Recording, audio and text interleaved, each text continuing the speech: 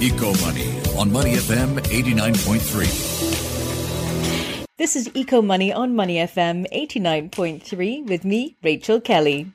At Davos this year, Standard Chartered CEO Bill Winters demanded clear rules on climate financing as potential lenders are terrified of being accused of, you guessed it, greenwashing. And as a recent S&P Global Market Intelligence report highlights, banks face mounting risks of fines and regulatory probes over sustainability claims. But where are the lines drawn on what is and isn't sustainable?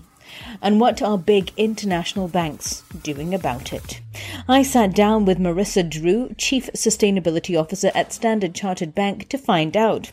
I asked her thoughts on greenwashing and the journey towards sustainability and ESG. You tend to see when a new asset class emerges an enormous amount of enthusiasm. People see that, and it's very provocative to be a part of something that's new and exciting. And sustainability couldn't be a bigger asset class in some respects in that framing. And so you had huge amount of people pile into this space. And as something is developing, typically the standards are also in development mode. Regulation often runs to catch up to where the market is. And so what you find is, while there are everybody's well-meaning, sometimes the definitions of what good looks like haven't been created yet. And also sometimes in a hyper-exciting market, it also invites less well-intentioned actors that want to use this as a marketing job. That's a reality. And so what we need to do on this greenwashing topic, I say, is the first thing that you can do to help yourself is radical transparency, right?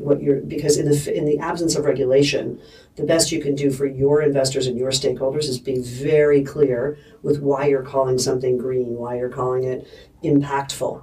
Be open about that and let the investors decide if they agree with your definitions.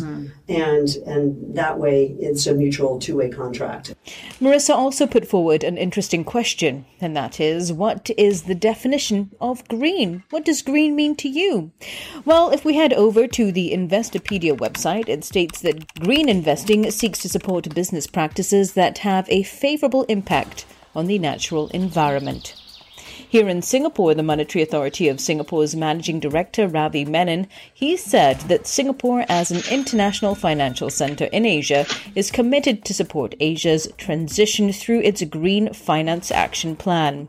MAS is actively promoting a strong green finance ecosystem in Singapore to serve Asia.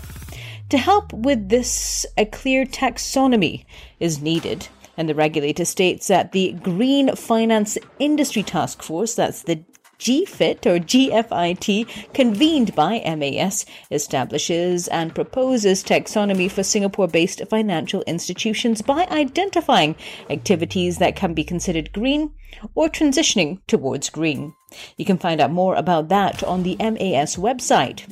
Taking a look at another study, the Global Green Economy report by Arup and Oxford Economics also proposes a new taxonomy.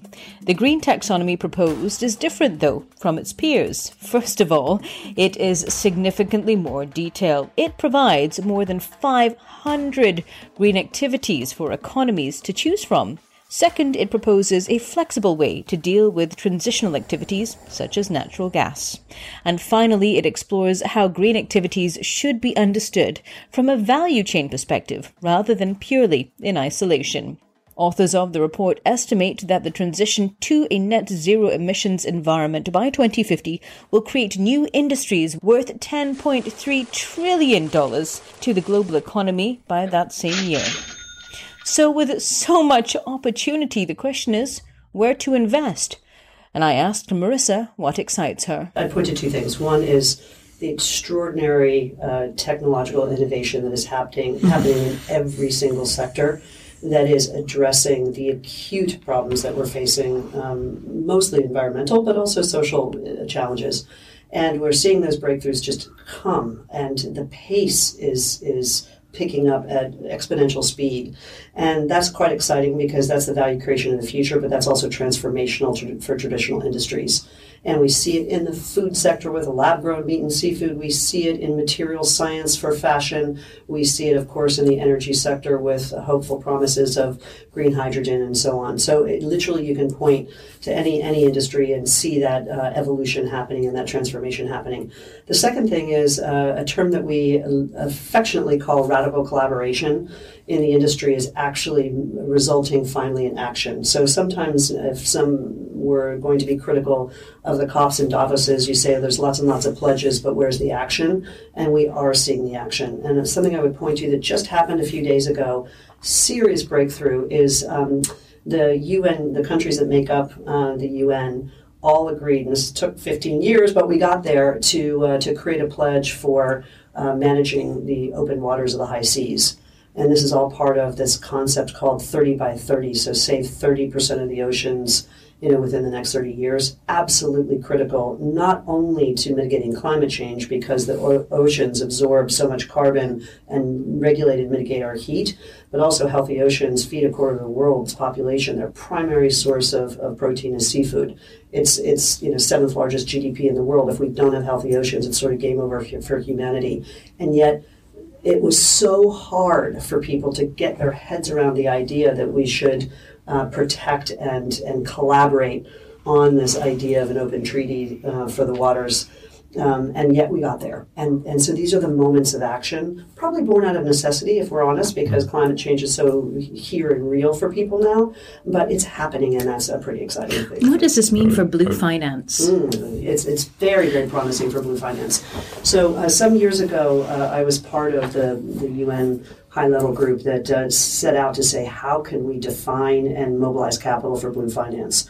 First stop was setting and creating a set of core principles. And so we took something out of the playbook of the green bond market, and we created the blue bond principles. So that was that same idea that if you create a set of principles and standards that the market can adopt, then that would start to unlock capital. Second thing that we did was to define what are sectors that are investable from a commercial proposition, traditional commercial proposition in the oceans. It's everything from offshore wind and solar and sustainable fisheries. It's all the data that is going toward the ocean, whether it's mapping or going way deep underground to identify where the next breakthrough drugs will come from. Most cancer drugs are actually coming out of the marine environment, and on it goes. But to try to frame that so that people could dive into sectors that spoke to them. So a whole lot is happening in this ocean space. It's incredibly exciting right now. An interesting thought, though, is that with so many new companies entering the ring, who could be the next Elon Musk of sustainability? Alex Manson, global head of SC Ventures, which is a business unit that provides a platform and catalyst for Standard Chartered to promote innovation, invests in disruptive financial technology, and explores alternative business models. I asked him for his thoughts on the next big sustainability business trend. The one prediction I think we can make is that there will be amazing things happening, right? So unicorns will emerge, whether we want to call them that way or some other way down the line. But great companies will emerge, business models will emerge that we don't know of, as of yet. And the effervescence of technology and people sort of looking to solve the problem is fascinating to see. But it's a long-winded way of saying that we don't really know as of yet what these business models are and how people will go about it. First thing we are focusing on is building standards and apprehending the data in a way that is transparent, consistent, and rigorous, which is absolutely critical to anyone doing financing. That's one area of focus. I think the second area of focus I just highlight is consumer behavior evolving. The fact that we do things differently. The fact that and certainly our next generation children are holding us accountable for it. But we do business a little differently. We travel or do not travel differently. We buy goods or don't buy goods a little differently.